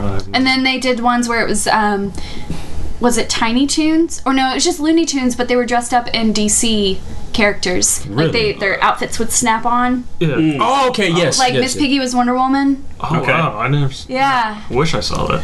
Huh, damn. I've still got some. You can come over and see them. Okay. Got a whole bin of McDonald's toys. Those clear totes. And, Here it is. And, Sean, grab the computer. We're going. yo, man, go get Matt Jackson. He'll show us the way. No, I don't use GPS. That's so fancy. You know, and a good number of those McDonald's toys are actually worth something. Really? Yes. Yes. I'm See you not. guys later.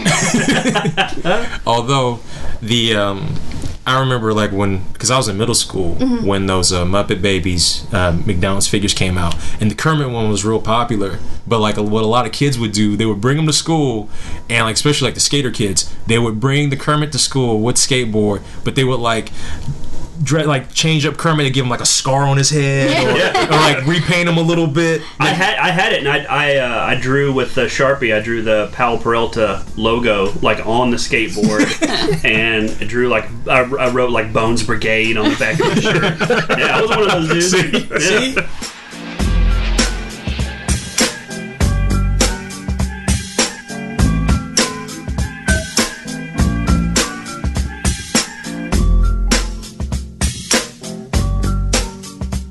I got to go Batman Animated Series toys. Yeah.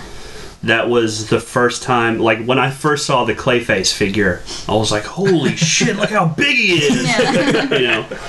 So that was sort of a shift for me in like, I'm just going to collect these because I like the designs. Like it was very sort of hoity-toity. You know, it's like, I'm done fucking with all this stuff, with all these extra missiles and rockets and shit.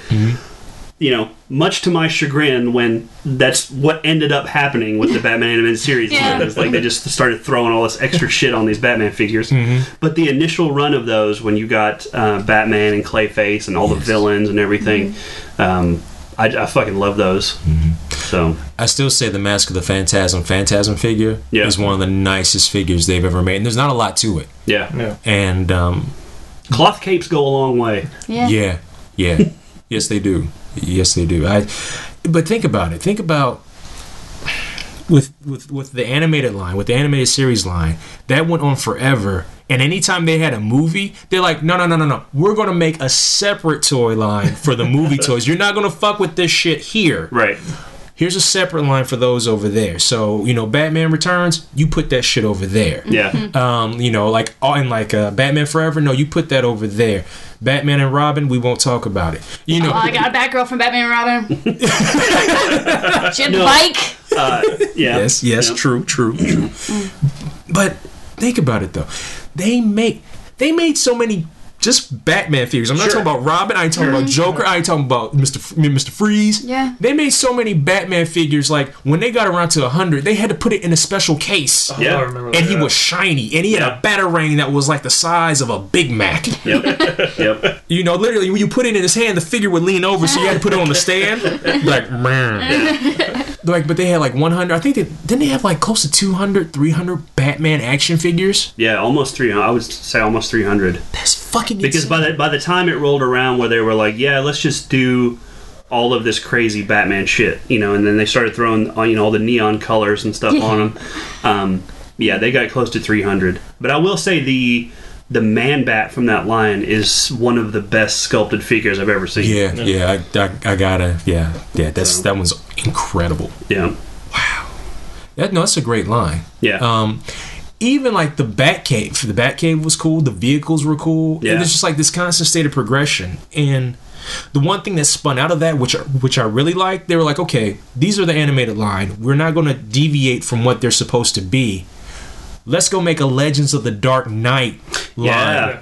And like those can be like a little bit like they can look more in the vein of the actual comic books that they come from. Yeah. They could be more muscular, even to the point where some were looking extreme. Yeah. But that's where I got Asbats. Yep. With like the bat armor. Because once again I was working at Toys R Us and like I was just like, oh look, Legends Asbats. It's funny. I can't look at Asbats now without laughing. But it's completely ridiculous. But I still love that story, even though it is completely and utterly ridiculous. Yeah. Because you take everything that Batman is, and then there's Asbats. And you're like, wait a minute, hold up. This does not work, but that was the whole point of it. Right. That was the whole point of it. But still, in concept, that armor is fucking ridiculous. Yeah. But that was the coolest toy ever. I remember I bought two of them. One to keep in the package, and one to take out. I would just put it on display like, yeah. Yeah, that was the one where I'm like, all right, I guess it's cool to have jousting Batman.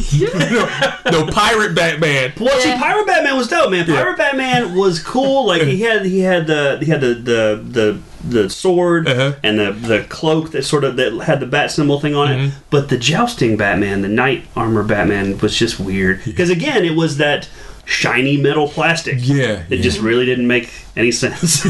Have at thee. Right. Wow, a jousting Batman. But no, they made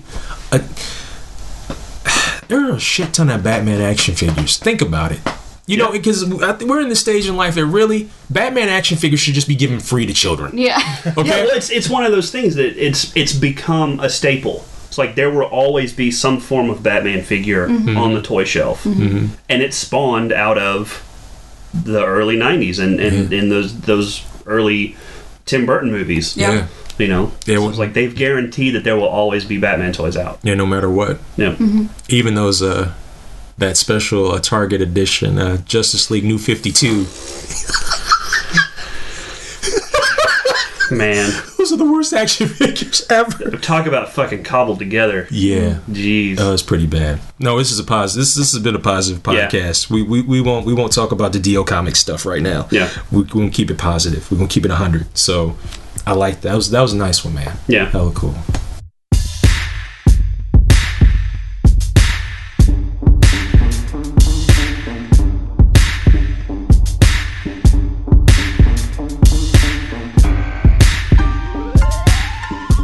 I would say one of my most favorite, and I bought this because I thought it would be useful in the future. Not for selling or anything, but just to have around. And that was the Spy Tech stuff. Yeah. Yeah. You thought you You're like, when I get older, I can you may use get this. Yeah. I can use this. Yeah. may need to spy on somebody. Actually, they recently rebooted the whole spy tech thing when I was at Myers, and I grabbed a sensor too. You don't know, just in case. I might need like some fingerprint stuff to look stuff up, and a fake passport, which I don't know how that would fool anybody. There was that. There was the thing that there was the walkie-talkies, and the special thing about that is like you can just hook them up to your shirt, and one up to your ear, so you can be like Secret Service agent. Yes. Yeah. Didn't they also have the radar dish thing that you could hold with your hand, and like it came with like a headpiece, and you could hear other people's conversations from only like 2 feet away? Oh yeah, that was the that was the later version. The first one was like this orange boomstick, mic. I'm sorry, and then you would put it up, and I guess you would listen to other people's conversations, which would probably be like, "What's that asshole pointing that orange thing at us? Why is You're just standing there with it. Don't mind me. Don't mind me. Carry on. Where's you guys talking about me? Yeah, because you look like an idiot." So yeah, those and you got the vest to put everything in. Yes. A friend of mine had the vest and didn't really see any point to the fingerprint kit. So he would take that, and it was like this little pocket out of the bag, and he would put his like water gun back there. So when we were out playing around, he went all like Die Hard on us and pulled it out. So yeah, I was a big fan of that one. Incredible. Spy tech. Yes. Spy tech. Hey, that may have influenced a generation of future film audio technicians. Yeah. Yes. Yes, indeed. Hey man, why do you think CSI has all those science kits for kids now? Yeah. They're in the fucking toy section. What child is watching CSI? But you never know. True. True. I mean, just because it's branded with the word science, you know. Oh yeah, but see if it says CSI, kids like, ooh, that looks neat, and they don't see the education part on it. Ooh, look what I did. What do you mean I learned something? I'm gonna go solve a murder. Yes. Then they realize when they actually become criminal scientists, all that shit you see on TV, 9 times out of 10, your city can't afford it, or it does not exist. Right. What do you mean it's going to take us 3 months to process this? They did it in 10 minutes. Welcome to real life. I like a kid who's like maybe get their bike stolen, and they go up and they investigate with all their equipment, and they're scratching stuff, and they taste and like, yeah, semen. Definitely semen. Definitely semen.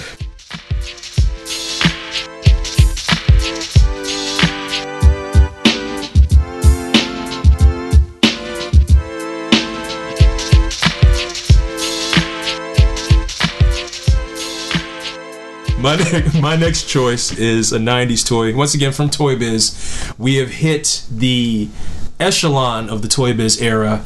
They're now starting to tie in toys with comics a little bit more frequently. This is from the Earth's Mightiest Heroes Avengers from the 90s. Don't get it twisted, kids. Not with that cartoon that was on Disney for a while. But this is Earth's Mightiest Heroes, the Avengers, Heroes Reborn, Iron Man with Power Converter. This Iron Man was designed by Jim Lee. This toy came out in the year 1997 to coincide with the Heroes Return, Heroes Reborn and eventually into Heroes Return Iron Man series. And anyone who read those comics in the 90s when they redesigned Iron Man again, it's redesigned by Jim Lee. It is one of the craziest looking Iron Man concepts I have ever seen. Yeah. I like these smokestacks. Oh, the tailpipes? Yeah. The vertical tailpipes? Yeah. Yep. Which aerodynamically makes no sense. Whew, man, that would, It makes no sense. You're flying, and the tailpipes would just cause resistance. But it didn't matter because it was Jim Lee. And it was just the most batshit design I ever saw. Because it looks cool. It looks cool, exactly, yes. And then again, when you come to the toys, it's like, we have enough money to make these toys. We have enough money to do a little bit of shiny metal plastic. Yes. But we can't go all the way. No. There's no, it's not articulate. This is just a pose. But remember, during that period of time, like from like 95 to like 99, a lot of because like action figures got bigger, like they moved out of the 3 3/4 inch phase, and they got to like 5, 6 inches, and the articulation went away in a lot of spots. But they became, they were just bigger, and they were muscular, and they were always posing, like whether it be like, remember, there's also a JLA line. Yeah. There's a JLA line, and like that's how I got my Red Tornado. Was from the JLA line. Yeah. So, but I just remember getting this. I remember Justin brought this to lunch one day because we were talking about. He sent me a text message. He was like, "Dude, collectibles, etc. has 90s toys, $4 a piece," and it was a bin full of in package the Wildcats line, Jim Lee's Wildcats. Yeah. Yes. Jim Lee's Wildcats, because I still have my Grifter and Spartan in package. They had all of them but Warblade. Yes. Really? Yeah. So he could we meet up for lunch, and he's got like something hidden underneath his like shirt. I was like, I know he ain't got a piece under there. So I was like, I don't know what's going on. And then he pulls out this Avengers Iron Man in package, and I just lose it. I utterly lose it. So I got home, I took it out of the package, I connected the power converter to it, because the power converter is just like this. Like it's not even on the back of the package. It looks like just like a base. It looks like a base with like with good job. with like tubing that you can connect to Iron Man so you can power up. But the interesting thing about this series is that they had a bunch of deluxe figures, including a Scarlet Witch, which looks like it was designed by Bruce Timm. I'll pass the box to you. Yeah. It looked like that Scarlet Witch was designed by Bruce Timm. And that, from that line, the Scarlet Witch, that was the one you couldn't find. Yeah, Right. she looks awesome. I had all of them except for Scarlet Witch. I like how she's like, Yeah. But like the Thor and Loki look crazy. Thor has this "come at me, bro" look. Yeah. Cometh thy at me. Yeah. Yeah. His arms are huge. Yes. Yeah. The 90s. Yep. The 90s. Only comparable to Loki's shoulder pads. Yes. Go like 2 feet off of his shoulder. And like in the Sphere helmet of mischief. Yeah. and the helmet with the spikes that go up and touch the moon. Yeah. Yes. So like that Toy Biz line was crazy. And now were there 2 waves or just 1 wave? Just one. Okay. Yeah, because that was sort of at the tail end of because they had already been bought by Marvel at that point. Ah, okay. And so that was the beginning of the spiral. Yes. Good point. Point well taken. They didn't go Captain America or Fantastic Four? Well, no, because like remember, I think also during that period of time we also had different cartoons out, and so there were also different toys out for those said cartoons. Oh, okay. Yeah. Around that same period of time as well. So I think this was just like more of because it was a Marvel collector edition. Yeah. And that was sort of that was them going back to you can only get these at Toys R Us and KB. Okay. Like they weren't worldwide retail figures. Yeah, you could find them in a couple other retail spots, like department stores, depending on where you were. Like I remember we used to have this joint. I guess nationwide now it's called Ames if they're still around, but before that we had because they bought this place called Hills. And that was in my hometown. Yeah, we had a Hills. Y'all had Hills? Yeah. Okay, yeah. Yeah. See, like at the Hills in my hometown, that's where I first saw these. I was like, oh, this is fucking crazy. And it was like $8.99. I was just like, I could put it on layaway. Yeah. And I was like, nah, I'm just gonna get some other stuff. But I remember I saw it, and I never went back to get it. Yeah. But yeah, it's just like this is absolutely batshit insane. But yeah, But kind of awesome. But yeah, Hills would get like a lot of the stuff like this. Mm-hmm. Yeah. It was strange to some of the stuff that they could get. I'm like, I didn't think y'all could afford this. Put it on the shelf. Yep. So yes, that was my choice. September the 28th, there is a thing called the Kentucky Art and Comics Expo, aka CASE, KACE. Tressa, can you please elaborate on what CASE is all about? Yeah. It's what we're calling a mini convention. Our friend Ray Kaufman, who is another artist, came up with the idea. He wanted to have something that really showcased Kentucky artists and creators and a couple vendors. And we are having it at Smiley Pete Publishing on the 28th of September. And it's about 20 tables of, like I said, artists, creators, and then we've got people like Collectibles, etc. They're going to be coming out and setting up. And then we've got a couple podcasts.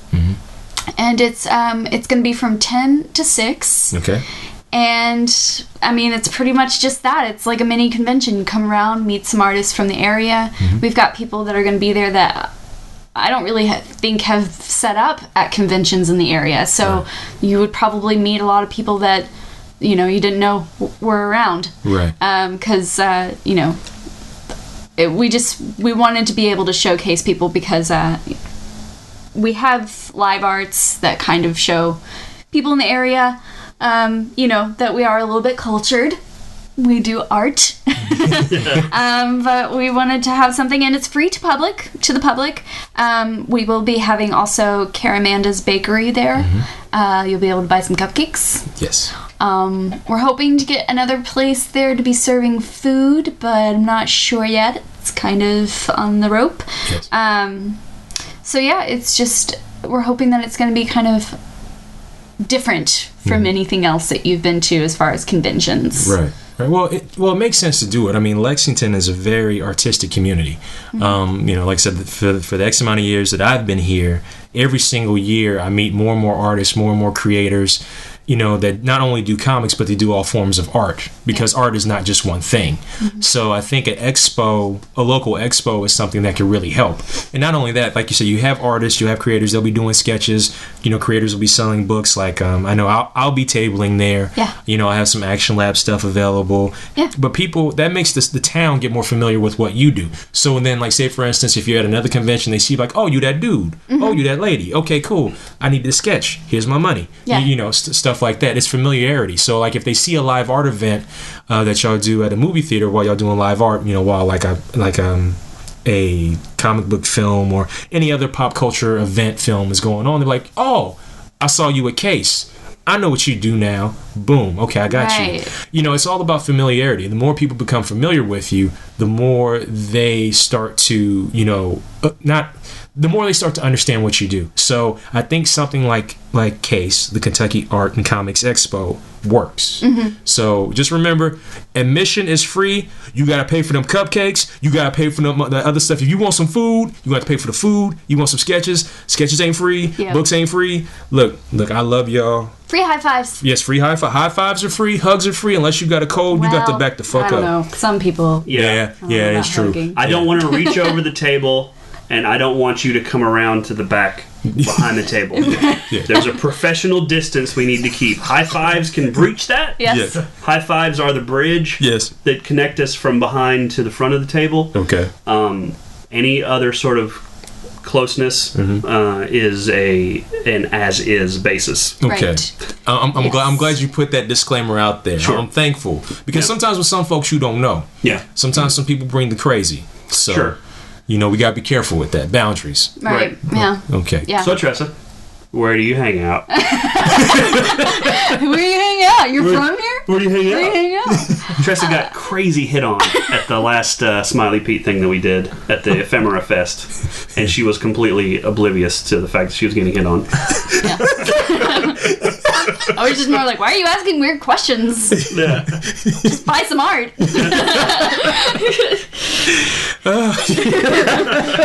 But Smiley Pete Publishing, for those who may not know, it's over on Old Vine. If you're going too fast, you'll drive right past it. So slow down. Yeah. And it's a small street, but there's parking on the side and all around that area. So. Oh yeah.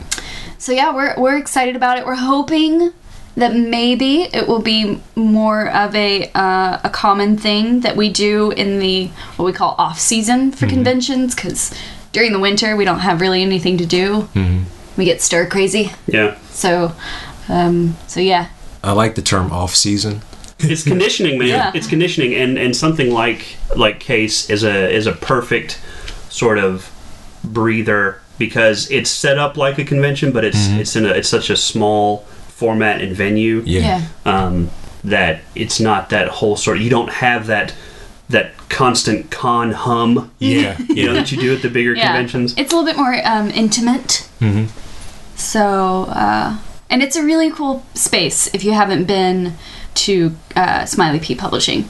Yeah, it's cool. Like It's a when cool building. that Yeah. Ephemera Fest, I'd stop by just Yeah. to see how y'all was doing, see how that was. And yeah, it is a pretty interesting layout, and it is a nice little space. It's very intimate. This intimate area, but there's still room for everybody. Yeah. So yeah, I think this is going to work out really well. I'm excited about it. Once again, September 28th. 2013. It's on a Saturday from 10 to 6 at Smiley Pete Publishing, the Kentucky Art and Comics Expo, aka CASE, KACE. Is there a website for CASE? No, but you can join our event page on Facebook. Okay. Just look up Kentucky Art and Comics Expo. Okay. And then we have a Twitter. Yeah, that's right. I said it. It's at Case in Lex. KACEINLEX? Yep. All right. That's right. So if you follow us on either one of those, you'll get all of the updates and then some. Cool. Yeah. Because we're spotlighting artists every week Yeah. on the event page on Facebook, which will be linked to the Twitter account too. So Nice. either way. Very nice. Very nice. Well done. Well done. Well, we will definitely see you on the 28th, and hopefully we see some of our listeners there too. Yeah. That'd be nice. Yes. So come on down. Kentucky Art and Comics Expo, September 28th, 2013. Smiley Pete Publishing, 10 to 6. Be there. Just be there. Guess It's fucking free. there you go. What else are you doing? Come on down. All right. Well, before we go, we need to let people know where they can find you on the internet. Now that they know about the Kentucky Art and Comics Expo, if they want to follow your arts or whatever it is that you do, if you want to tell the people, here's your chance to let them know. Tressa, start with you. If you want to follow my art, I post everything on Instagram. It's Tressa Bowling. And also on Twitter, it all gets linked through there at Tressa Bowling. That's TRESSABOWLING.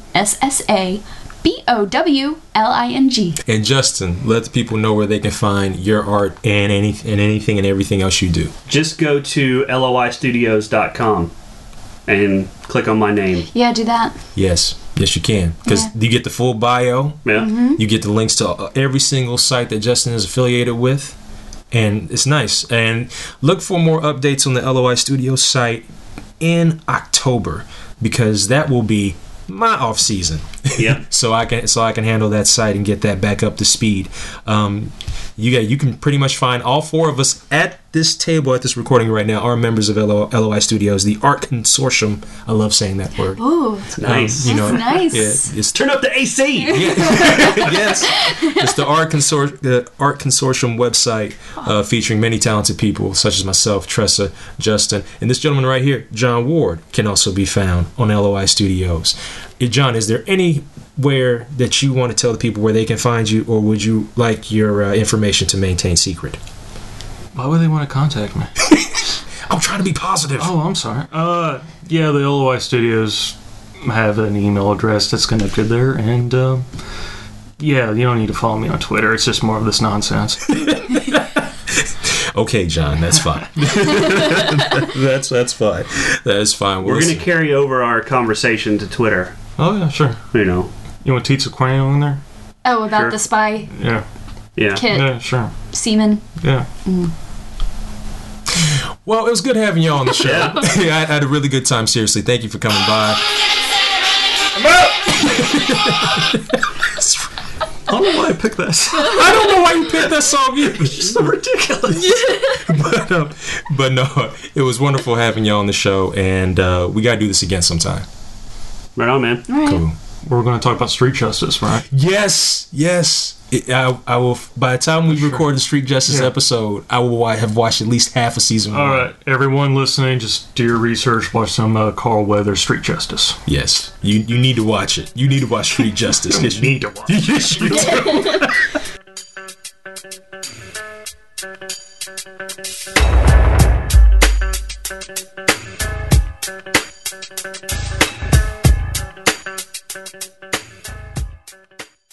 This episode of The Black Box is brought to you by Misfortune High by Jules Rivera. Misfortune High is a graphic novel miniseries created by me, Jules Rivera. I'm a freelance illustrator, storyboard artist, and animator based out of Los Angeles, California. This is the story of wizards, magic fireballs, colorful characters, dragons, and desperation. The story opens on Biscuit, a spoiled rich kid from the fanciest magic school in town. Biscuit is a cheater and a liar, and it doesn't take long for him to get expelled. As punishment, his father sends him to a magic school on the bad side of town.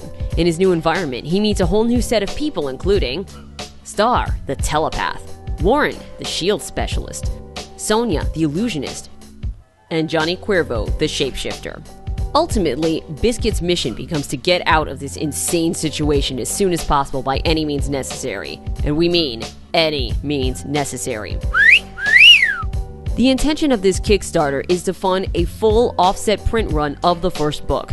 The book is currently completed at 36 pages of content. It just needs to go to print.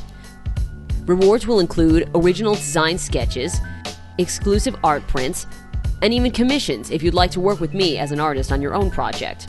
If you help me meet my goal, I can add more to increase the quality of the book, including an expanded character section, UV coating on the cover, and even an upgrade to a hardcover book. Any funding beyond that will go towards the production of the second book out of 5. None of this will be possible without you, the comics reading public. Working together, we can bring this story to print. Thank you for your time and your support. Find out more about Jules Rivera's Misfortune High at Kickstarter.com.